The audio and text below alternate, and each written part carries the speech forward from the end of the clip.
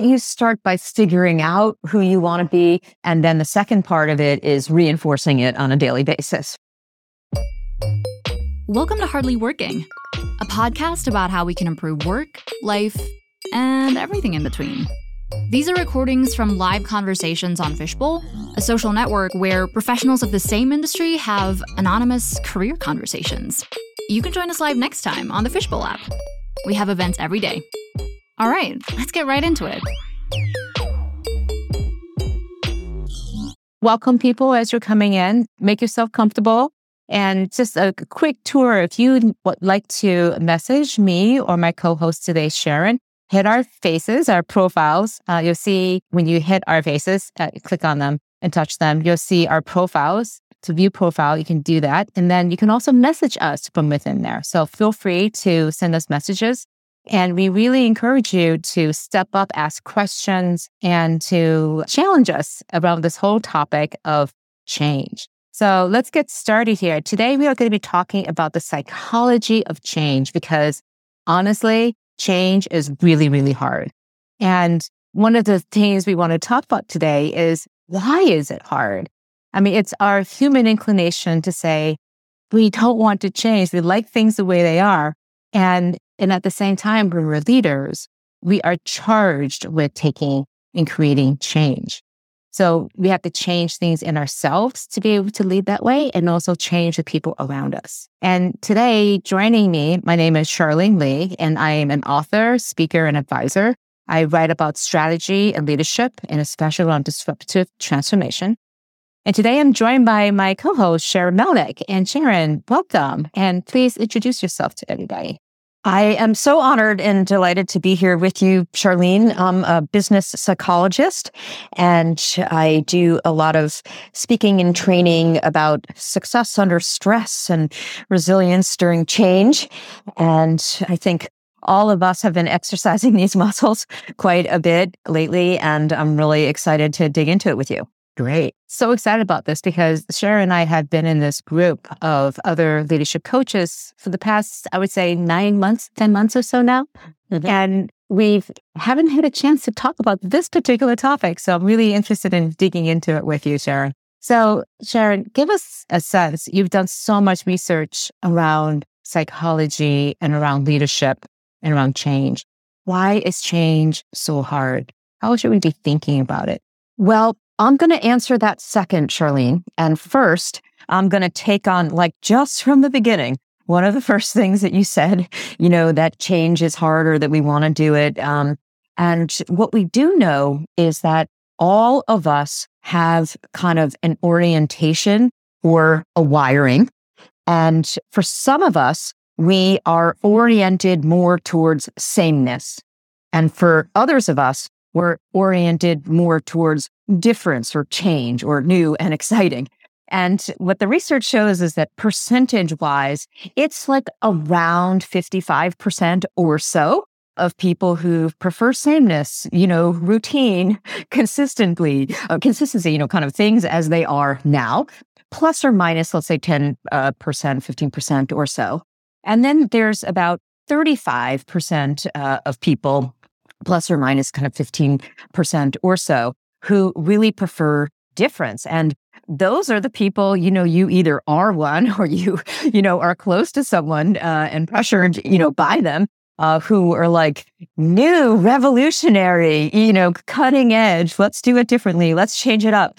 And so it's something that we should just kind of know about ourselves from the beginning. And this is a kind of orientation almost like we would think of as like a Myers-Briggs kind of style or a temperament, or, like some people tend to be more motivated toward things. Other people tend to be more motivated away from things.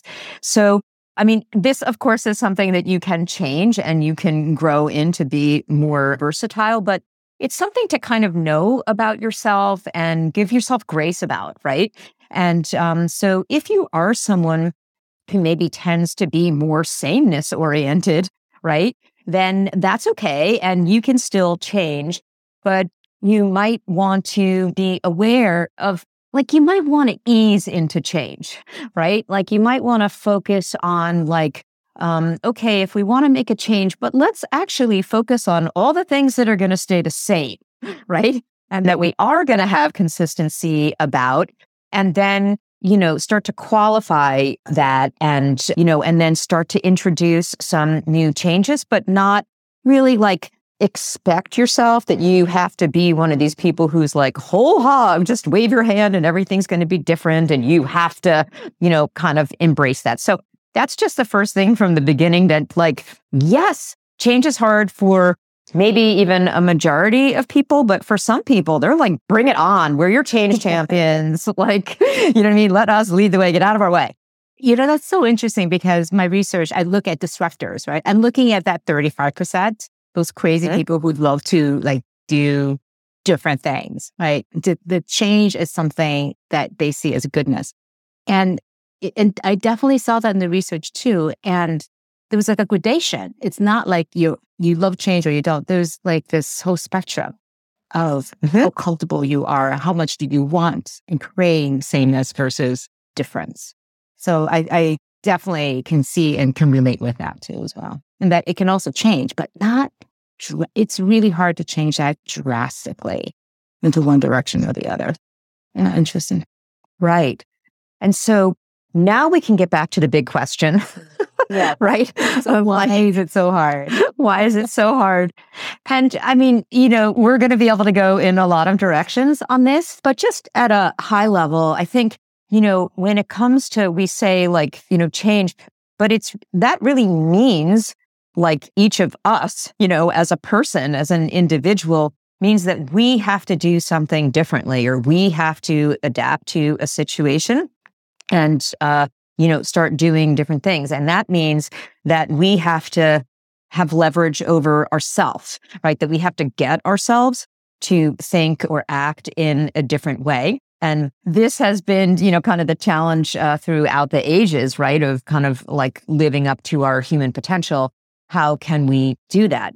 And I think that there's like many things that we can explore here. So just at a high level, I think that there's things that we want to be thinking about that happen before we're able to change.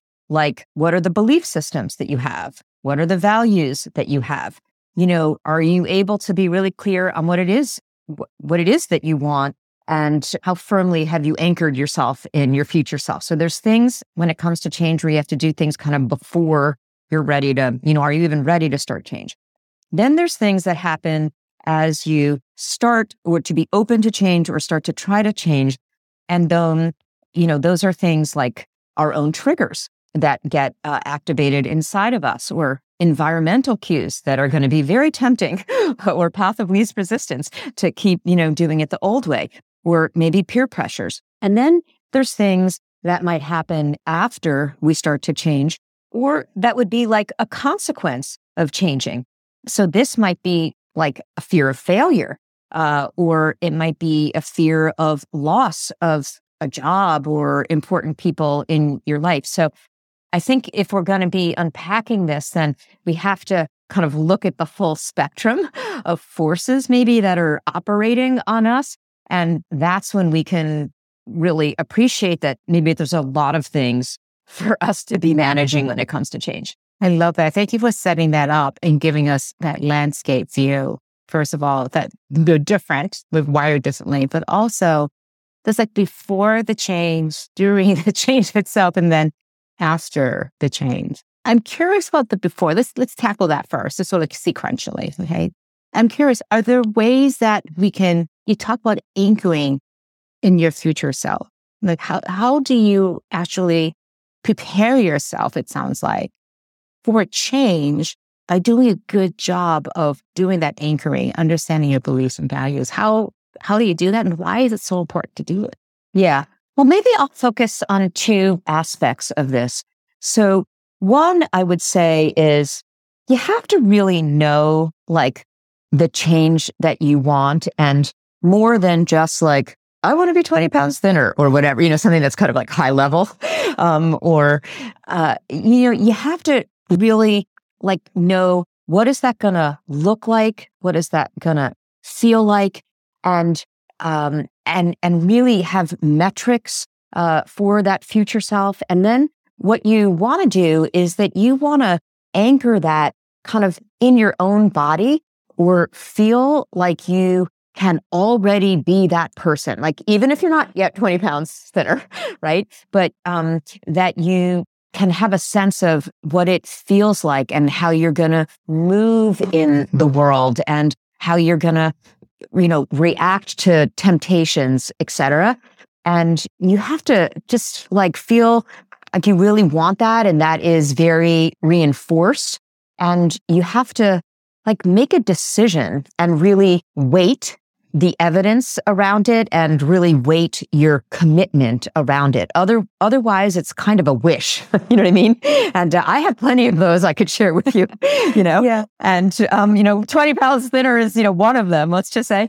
And, you have to just like really be anchored in that future self and sort of already embodying it and living into it.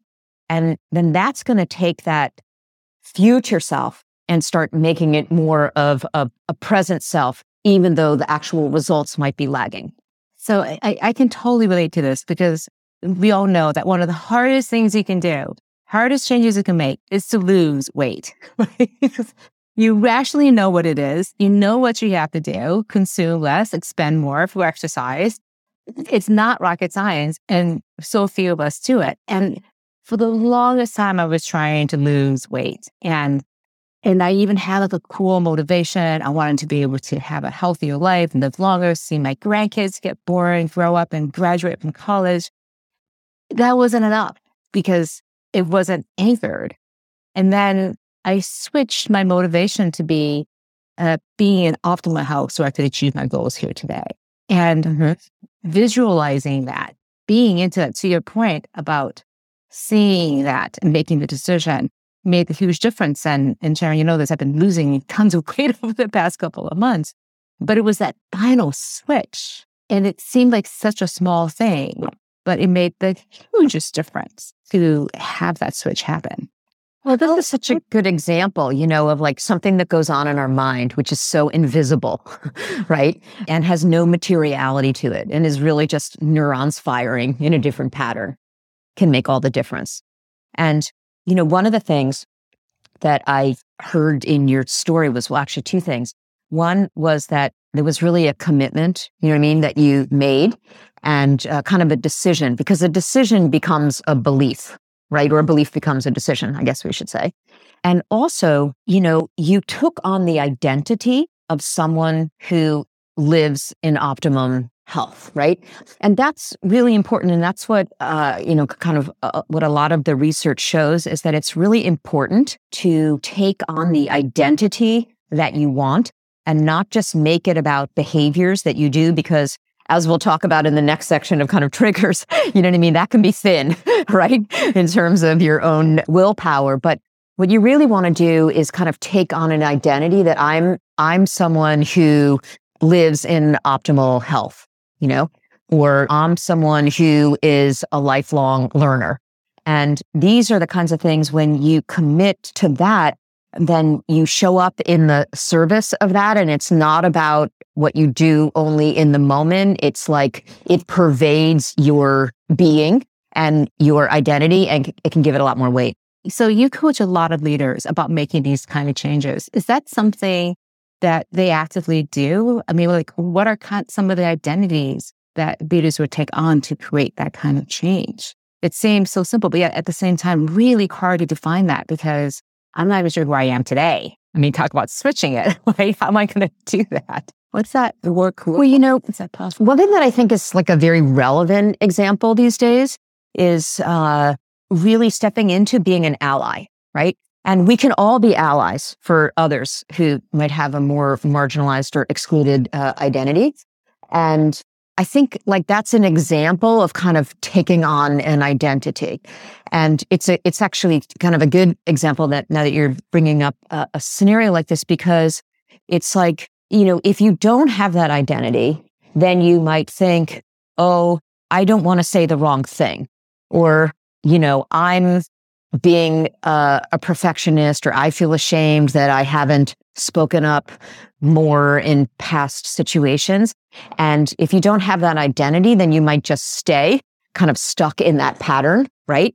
But if you have the identity, like I'm an ally, then it can sometimes like kind of take you out of yourself in the moment, you know what I mean? And it can tether you to your bigger picture commitment. And you could say, I'm an ally, and part of being an ally means making myself vulnerable and asking questions about things that I don't know about, or being willing to, initiate a courageous conversation, even if I have a sense that my colleague is going to get defensive about it. But because you have that identity, it's going to help you to be willing to do things and to kind of, get above yourself in those moments. Does that make sense? Yeah, it does. It does.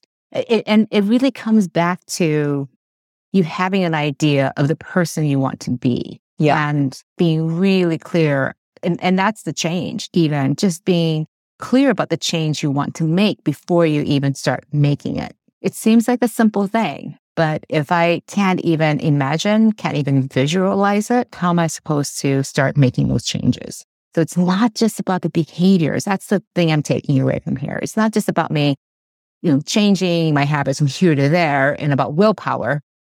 It's really about this mindset, this vision, this sense of identity, that if you have that really strongly fixed, then the behaviors will flow from that. Fascinating. I think that's right. And, as long as we're still talking about the before, you make a change. And I was appreciating as you were talking, like, wow, that's why I haven't even gotten off the dime on certain changes I want to make, right? I was appreciating when you were talking. But, there's another thing, and this is probably going to surprise you that I say this, Charlene, and I'm a bit surprising myself, but we're just going to go for it.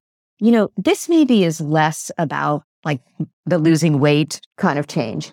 And it's more about some of the changes that have to do, like if your company is going through a change, or if you're thinking maybe of making like a job change, and things where you're not sure about the outcome, and like whether you're going to land on your feet and whether everything is going to be okay. So here's another one of these like invisible beliefs that is so going to affect a person and their ability to embrace change versus whether they're going to have like what we call a fixed mindset, right? And just sort of feel like I have to hold on to what I have. And that really is about a mindset of kind of scarcity versus abundance.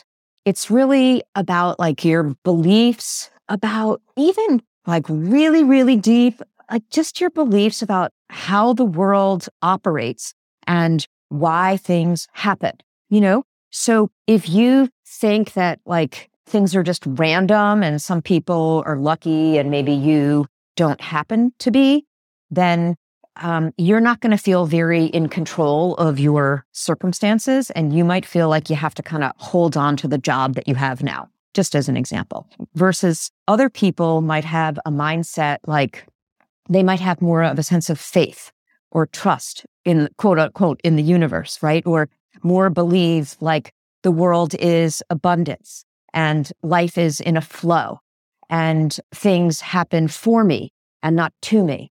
And a person who has that mindset is going to be much more willing to kind of go for it and, start their own gig or, go for a role in another part of the company, even though, they may not yet have all the skills for it, et cetera. Can you see the difference? Yeah, definitely. And here's the thing is I have some really good friends, some colleagues, family members who live in that scarcity mindset versus the abundance mindset. And they know it, they see it, and they're not able to get out of it. Again, it's one of those things that you're wired this way. So if they can anticipate and see that change is coming, how can they prepare themselves? How can I help them prepare and shift that mindset, even just a little bit towards more abundance, so that they're able to look at this change, not with so much anxiety and avoidance, and at least be able to look at it with realistic eyes to say, well, what does this mean? Yeah.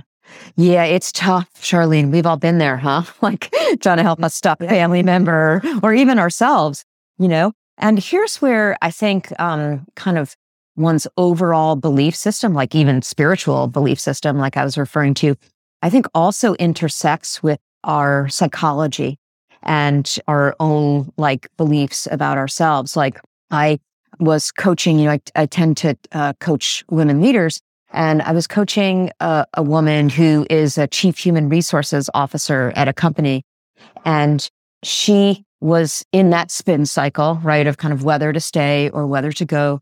Could she really bring value and bring the changes that she thought, in her vision needed to be made, or could she not bring that? And, as we were talking it through, when we really kind of scratched the surface of it, what she got down to was a belief like that if she left, she would be a quitter.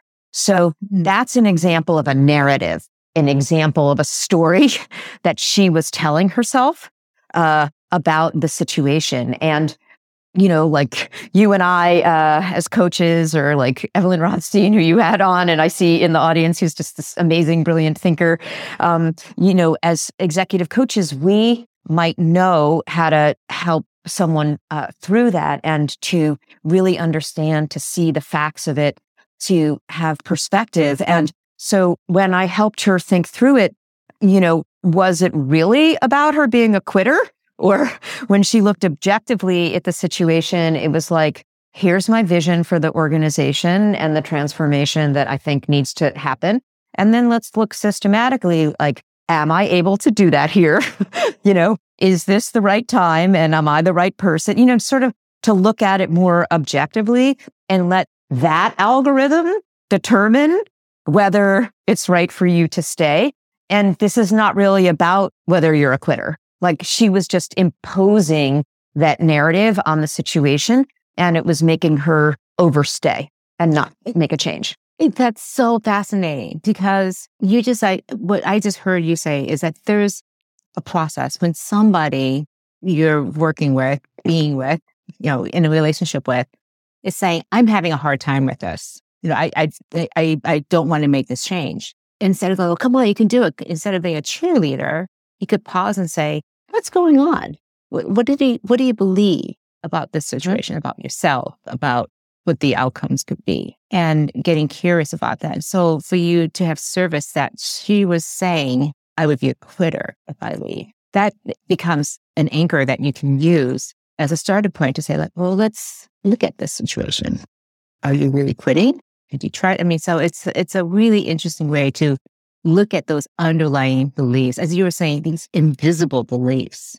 And I love thinking about it that way, because we're not even aware of what these limiting beliefs are, which keeps us again from being able to make these changes. Because if we knew what they were, we would change them, but we're not that aware of it. So it's good to have a mirror, like a coach or a friend or a family member, to hold that up and say, what's going on here? Yeah, I think that's totally right. Yeah. If it's yourself, you were just saying, I see it for myself too. Like there are all of these changes I want to make and I'm not making them. Are there things that we can do to help us identify what these invisible limiting beliefs are? Any exercises that you see helpful for people to work through? Yeah. Well, let's start to kind of systematically maybe go through more of these like forces, that are at play. And I know like for myself, I can even share, and I talked about this some in that group of leadership coaches that we were in, where I was feeling very overwhelmed, like not alone in this, and just really buried with so many things going on, and I just didn't have the right help. And in order for me to really get myself out of that, it's kind of back to what we were saying. Like I really needed to see myself as the CEO of a company, as opposed to kind of, the person who does everything, as a kind of a one-woman shop, and with a couple of freelancers, who would sort of help me. And it's like, that was a mindset shift when it came to identity, right? Like I really had to see myself. I really had to own like what I'm here for in the world and my purpose and how to use, kind of what I'm here for and therefore to set up my life so that I would be freed up to do what we're doing now, right? Is to teach and to share and to uplift, right? And not to be bogged down. So that's a good example of like, it had to start with that idea of my future self. And I had to really connect to it. And actually kind of when it comes to psychology, all roads kind of lead to Rome. And Rome is that fundamental belief in yourself. Right? Did I really believe that I was a CEO, that I could do that? That if I took myself out of certain functions, that business would continue to flow to me, that things would get done, to my standards, et cetera. And it really, at the base, it's not the only thing we're going to talk about, but at the base, it really started with that, like, did I believe that I could even do it? And that's who I wanted to be and was. A very wise friend of mine once said to me that the difference between anxiety and excitement is confidence. Same physiology. Same physiology, right? It has the same nervousness, but the difference is that belief, again, that you could do it and not necessarily be successful, but confidence is like, I can do it. And no matter what the outcome, I'm going to be okay. Versus anxiety, like, I don't know if I'm going to be okay or not. If I go into the space. And so it was interesting. I mean, you saw yourself as CEO. You had this confidence that you could be that CEO, even though it was completely new for you, right? It was a new experience, a new identity that you're putting on. You had that confidence that, yeah, this feels right. That's right. And then once I was able to embody that, it was sort of a decision or a commitment on some level. And then it was like, no matter what it takes, no matter who I have to hire or no matter what I have to go through, like this is going to happen. And, we can feel that from one another, right? And it's all back to, just what we were starting with too, as a sense of faith or a sense of trust, whether it was in myself, whether it was a spiritual belief system that I had or a kind of a faith in the universe, that the universe would support me, right? And that identity. So it's kind of an example of bringing together some of the things that we've been talking about at the beginning of the process. So these forces at play, what are there other forces or things that we should be aware of? Because I do want to talk about the after part also, the consequences, the fear of failure and some other things. So that seems to be a big part too as well. Well, then I think the next thing that we face once we start making a change, like so maybe we've committed to a new eating plan, or maybe, something changes going on within our organization, but we have that growth mindset. We don't feel like, we feel like, okay, I may not have skills for the new role, but I'm going to learn them. And so then we're willing to put ourselves kind of our tires in the tracks of change. So once we start doing that, then we're going to be facing an onslaught of triggers, whether they're internal, like, things that come up within ourselves where we doubt ourselves, or in our environment. Then we're going to be coming up to holiday time and there's going to be all kinds of temptations, from the, sweet potatoes to the chocolate mousse pie. And we are going to be kind of confronted in a way, right? We're going to have external triggers that are going to be beyond our prediction, beyond our control. And we're going to have to bring that self to meet the environment. I'm thinking about all these huge transformations that organizations are going through and asking people, okay, you're going to work in a different way now. You're going to work in a different location. We're going to be using all these digital tools. We're going to communicate in different ways. No more email, just Slack kind of stuff. And you can commit to that. Again, like you were saying, tires in the track of change. But then something goes wrong, right? It all starts collapsing in on you. And there's only so much, I think, you can bring to the table. You can only take it on so much change at a time. And what I've observed is that organizations kind of expect you to go through this change as fast as possible without the sense that you may need more time, we need more space, more support. and even understanding what the triggers could be that could sabotage your change. Yeah, I think that's a really good point, actually, for leaders to be putting more thought into what the possible triggers could be, because leaders in the organization have been thinking and planning this change for a long time before it was ever communicated, right, to the people, to many of the people who are going to have to adapt to the change. And then, so even though people might want to be like, okay, I'm going to be a team player, I'm going to, give it my best shot, and then something goes wrong, their IT doesn't work or whatever it is. And that's a good example of like an external trigger where a person then might have the attitude of like, see, it didn't work, or see, they don't really care about us, or I, just can't handle this, or whatever it is. And their resistance might be passive. They might sort of check out and disengage, or their resistant might be active and they might, actually do something to sabotage or go around or not, participate, et cetera. And that's kind of the organizational equivalent of what we might do when we're, triggered by attempting food. So we have to know how to manage that. Yeah. Yeah. So what you're saying is you've got to anticipate what these triggers may be as a leader of the organization, but also that person going through that change, and make those plans, make those mitigation plans, like eat before you go to the party. Have the contingency plan if the technology doesn't work. If things don't happen on the schedule that you expected, then what do we do? How expectations have to change? That's interesting. So identifying those triggers. So know the kind of change, commit to. So the first force is understanding and committing to that identity. I love this, tires in the track of change. And then identifying these triggers that could bring things down. That's so great. Yeah. And I think it's important when we're talking about triggers that it's not static, right? Like, you teach us. Change is a process, right? And people are going to go through different emotional responses to change. From the beginning, it depends on whether that change is perceived as within my control or kind of imposed on me. It's going to be impacted by the person's appraisal and whether they think they have what it takes to deal with it. It's going to, be impacted by whether they perceive it as, kind of positive or negative to them.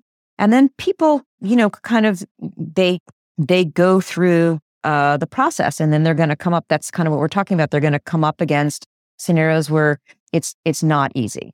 And they're, we know that change process where they might be in denial at the beginning, then they're going to be angry, then they're going to try to figure out how to accommodate to it. And so I think the triggers also are going to unfold over time. And this is where,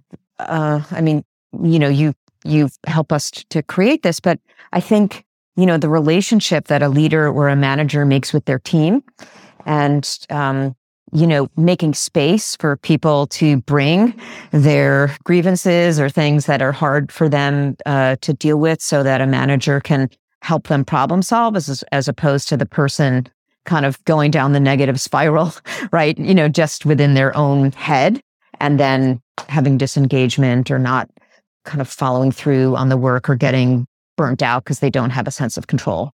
That sense of control, of agency, is so important through that whole change process. That sense that I can determine when and how I am going to change. And giving that space and holding that space for people is such a key part. I've been really struck by, maybe deterring us, taking us on a detour here, but I was really struck with the pandemic, how there was so much talk about how we were in a liminal space. Liminal being the Latin for threshold, how we're going from the old world, pre-pandemic, into the new world, but we were in this limbo in between.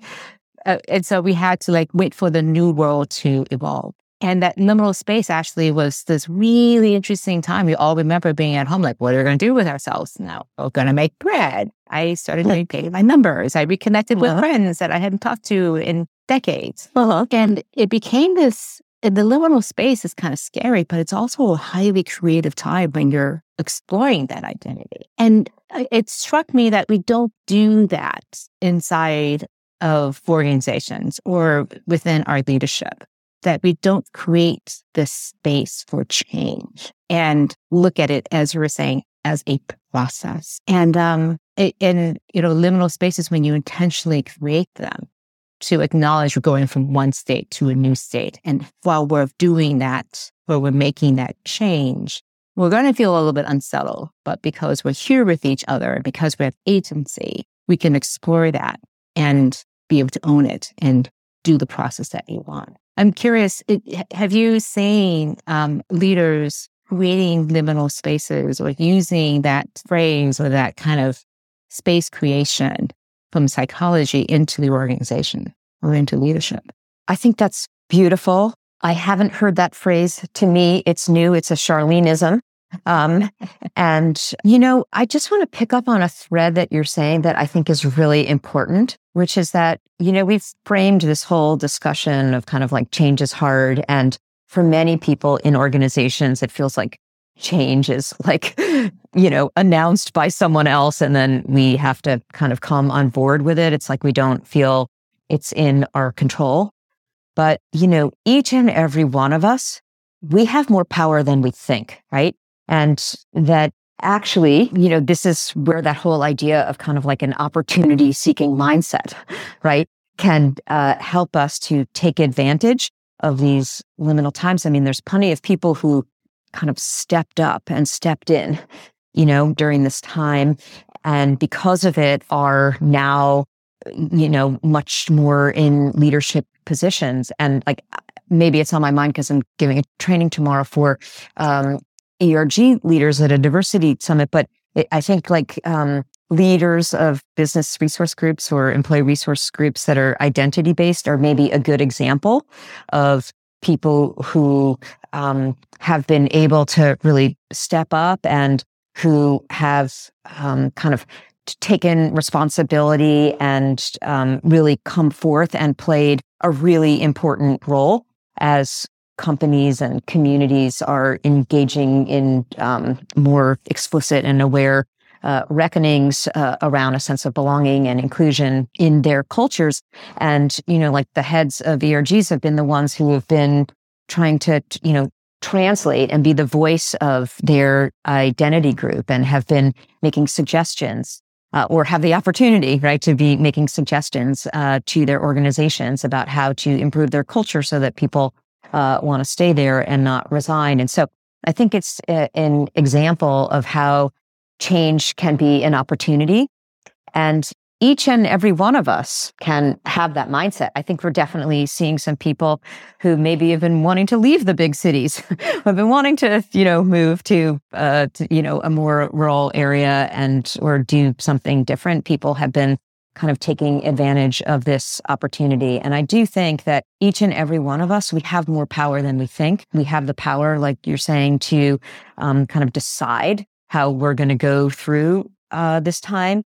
We have a power of kind of like the narrative that we're going to create about it. And we have the power to kind of use this time as an opportunity to share our powerful truths, to grow our platforms, to persuade. And I think we want to be thinking of it like in an excited way like that as well. Yeah, I mean, all I know is like this great resignation, right? Where 4 or 5 million people are quitting their jobs every month. That is like the biggest form of power being exercised I've seen in decades. I want to pause just a second to see if you, again, encourage you, if you have any questions or you have a comment, you can see in here, you can raise your hand and I can invite you out to the stage, or feel free to message me and with a question if you're feeling a little shy, and I'm happy to ask and address that question too. Sharon, were you going to say something? Well, just in the meantime, while we're waiting, we welcome your comments, experiences, and questions. But, I think another thing that we haven't talked about is the role of kind of support or connection and other people. How there's that like aphorism, like your success is at the level of the 5 people you're closest to, or I'm butchering it, but something like that. And, that really matters as well, to like surround yourself with people who have changed, are changing, have this kind of a mindset, and not sticking around people who maybe are stuck where they are, or who don't believe that they can make a change in the way that you're wanting to make. And this has even been formalized. Like there's people in the British National Health Service who have been studying like how people make changes. I think one of their books is called Nudge. And I think one of the things that they found is like one of their biggest takeaways is when people see that other people around them are making a change, it's one of the most motivating things. So like when they were trying to get people in hotels to not drop their towel on the floor, but rather like, could we just change your towels at the end of your stay?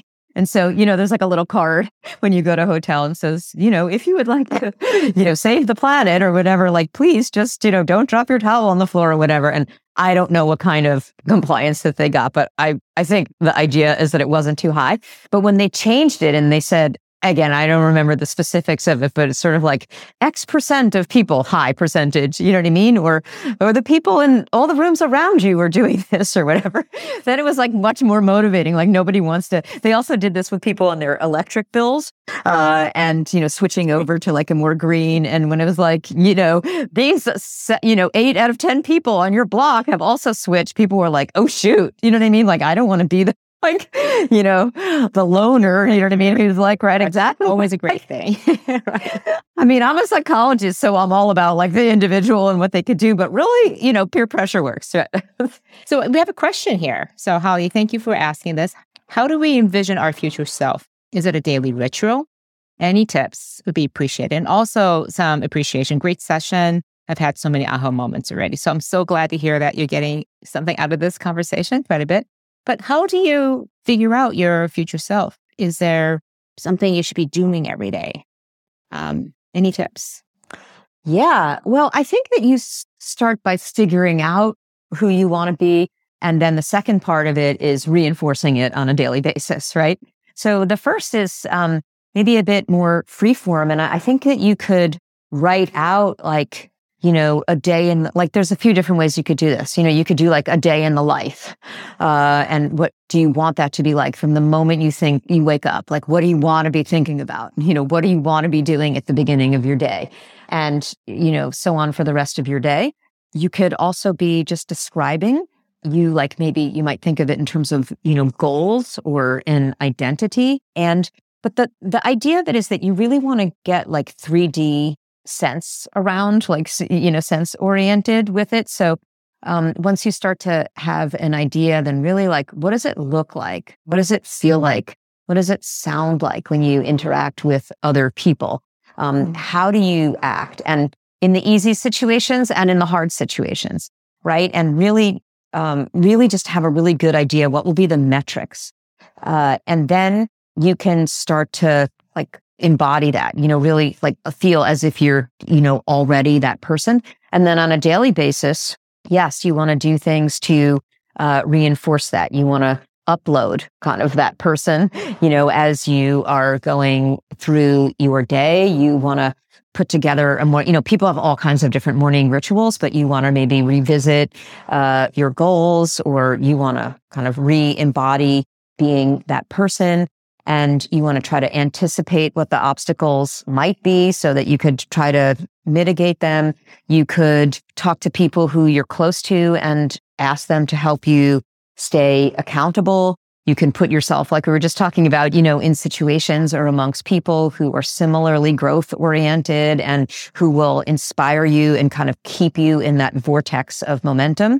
These are the kinds of things that you could do when you're really serious and you're ready. And I think you are, Holly. Yeah. So that was what was interesting when you said that, putting this in 3D. I came back from this retreat back in August, really motivated. And the first thing they did was, you got to put together a 5-year plan. I'm like, I got a 5-year plan. They go, no, you have like a 5-year to-do list.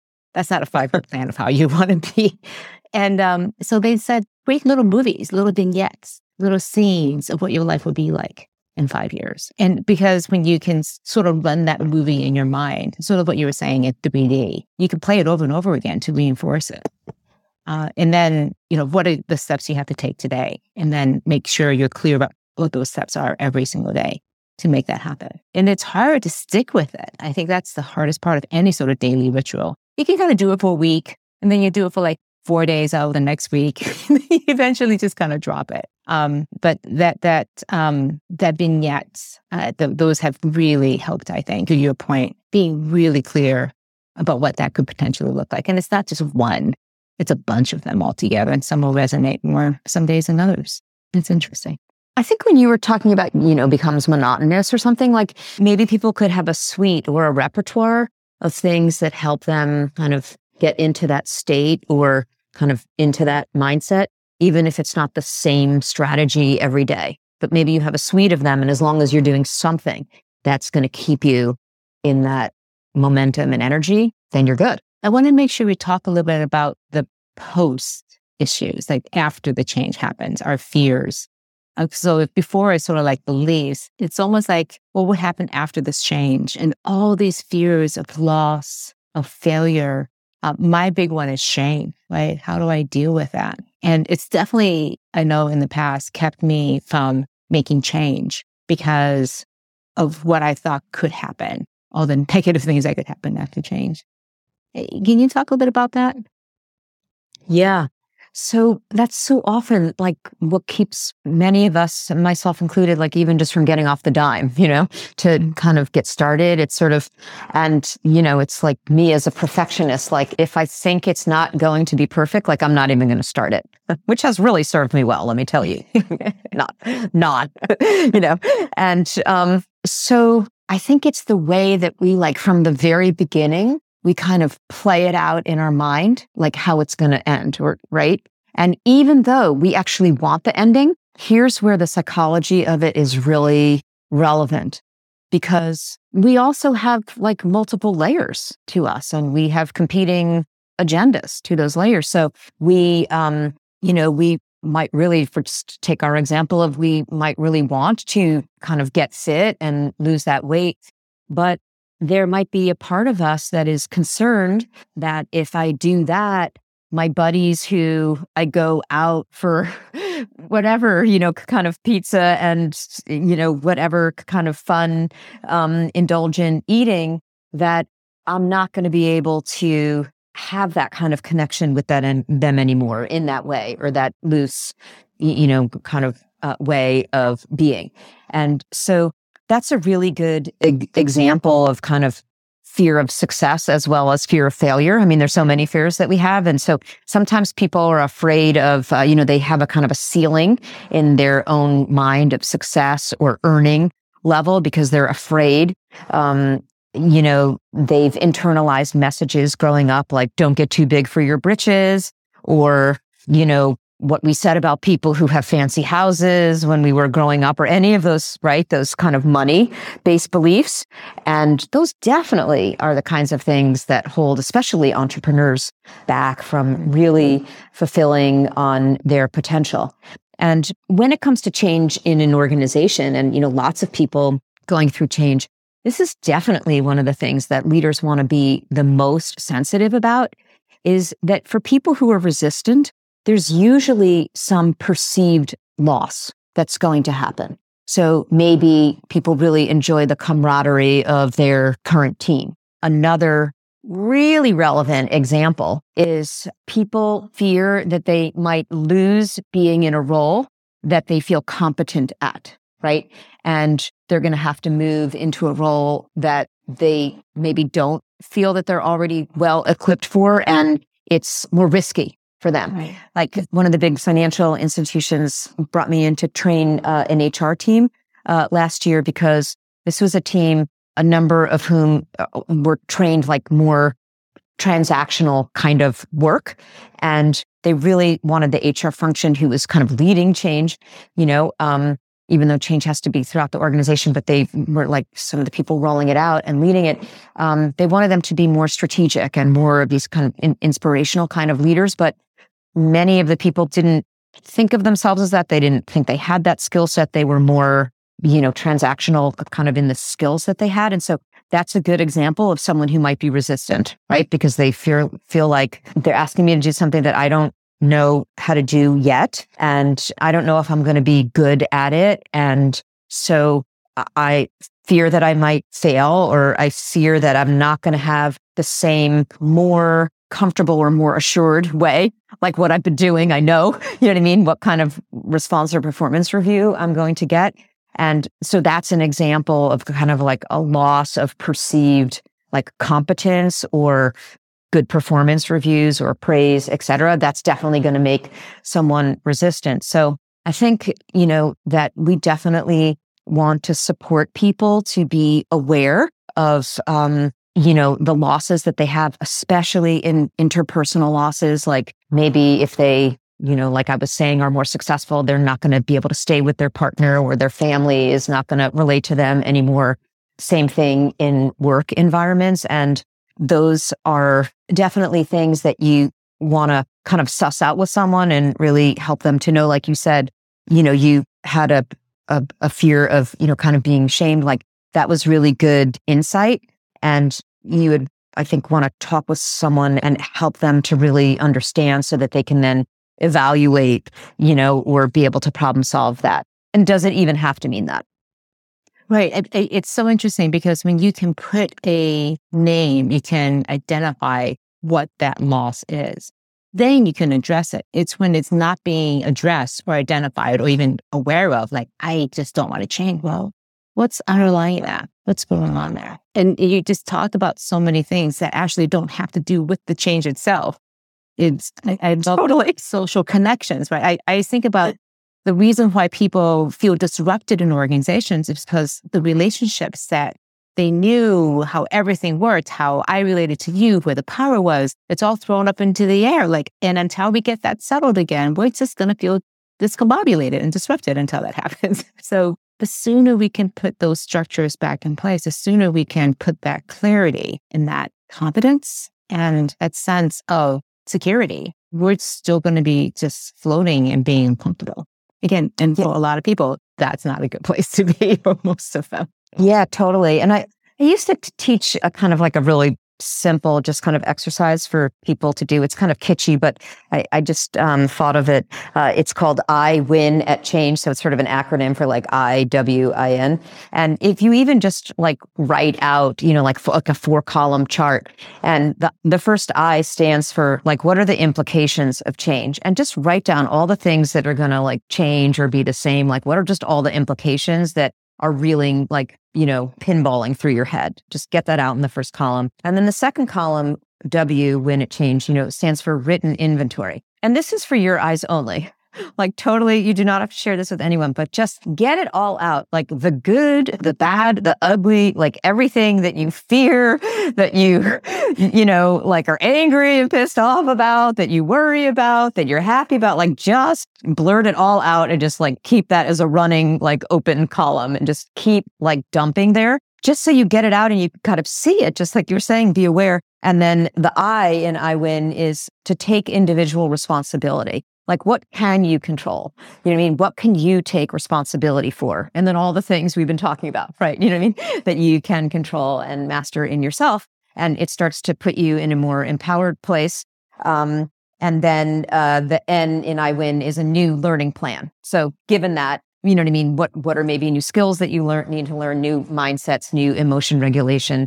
And it just sort of really kind of simple, but helps to walk you through from the mental swirl into kind of a path forward. That's great. So I win. That's a great analogy. We just have a few minutes left, and while we're waiting, I just want to encourage you and tell you about a new feature inside of Fishbowl, which is that when you look at somebody's profile, now you can also follow them. So I invite you to follow Sharon and all the work that she's doing. Follow me as well, as we are here on Facebook posting and then having these conversations. But use that to follow some of your favorite people who are commenting and speaking to as well. Any last thoughts, tips, advice that you want to share about how we deal with change? Well, I guess the final thing that I would say is that, living in today's world can be stressful. Going through change, which usually has a lot of, implications to it, can be stressful. And what we do know is that kind of there's two parts to our nervous system that help us like navigate or respond to change. And one is kind of like your on button, which helps you like respond and kind of take in the information and do something with it. The other is your off button, which helps you kind of relax and replenish. And today we're supposed to have balance, of course, between our on and off modes. Today we're only on, we're always on. And it has implications because when you're in this kind of what we call sympathetic nervous system mode, everything gets filtered through the emotional centers of your brain. And this is our survival brain. It helps us be on the lookout, you know what I mean, for threats in our environment. And so literally, you're going to be taking in and filtering all the information and the communications from your company through the lens of, and what does this mean about me? and what do I need to be scared about here? And so it's really important. And it's also all about like just what's right in front of you that you have to do with now. So it's really important to learn the tools to kind of be balancing your on and your off button, because your off button is like where you see the big picture and you can understand that this is a process and it will unfold. You can have more trust and discernment, you can, just be more objective about the situation, which is bringing together, right? Like everything that we've been talking about as a theme today. And for people who want to get started on this, I actually, my book, Success Under Stress, will give you some tools for how to do this. But I think stress is like relevant here because as long as we're kind of in that pushing and always on mode, then we're not going to help ourselves when everything is being filtered through that fear response. And it's only when we're able to kind of press that off button, have a moment of calm, see that bigger picture, have discernment, that we're going to be able to, really practice some of the strategies we've been talking about today. And Sharon, I find myself taking a deep breath, a cleansing breath to center myself when you say those kinds of things, because I so agree. There's this expectation now that we respond immediately, that to be a good leader, to be a good worker, employee, we just got to be performing all the time. And it's this acknowledgement, I think, more and more, especially since the pandemic has hit, that we can't do that and be in peak performance. We can't do that and be competitive and continue to change and manage that over time. That like an athlete, like a world-class athlete, they plan their rest and recovery as much as they plan their exertion and their training. And so some great advice there to make sure we're pushing the off button in order to get that perspective, to make sure we're checking our beliefs and our fears and preparing ourselves for this change, the inevitable changes that are going to have to happen. Sharon, an hour just went by. It just flew by. We are at the top of the hour again. I just want to thank you so much for bringing your knowledge and expertise and sharing that with us. And thank you, everybody, for listening. Any last words, Sharon? Yes, I want to say that it's not often, and I wish this for every one of you who are listening, to be able to share the stage and in conversation with one of your role models. And so thank you for the opportunity to do this tonight. And I'm just so excited to listen to the rest of this series and learn more from you, Charlene Lee. And Sharon, where can people find you? I guess SharonMelnick.com, and the book Success Under Stress is probably a place to start for this topic. Okay, fantastic. And you all can find me at charlenelee.com. And Charlene, can I just interrupt with one more thing? Actually, yes, can I say maybe the easiest thing for people who are listening is let's connect on LinkedIn. That's probably even better. So I'm Sharon Melnick, PhD on LinkedIn. That's really, I think, the best way for us to continue the conversation. Yeah. I look forward to connecting with you. Same, exactly. And again, thank you, Sharon, for joining us. Thank you all, and have a great evening, day, morning, wherever you are. Okay, take care, everyone. That's all, folks. Thanks again for listening to Hardly Working. Join us live next time and talk directly to the speakers and, who knows, end up here. Fishbowl is a social network where professionals of the same industry have anonymous career conversations. You can download Fishbowl on the App Store or Google Play. If you want to host a Fishbowl live event, get in touch at live@fishbowlapp.com. See you soon!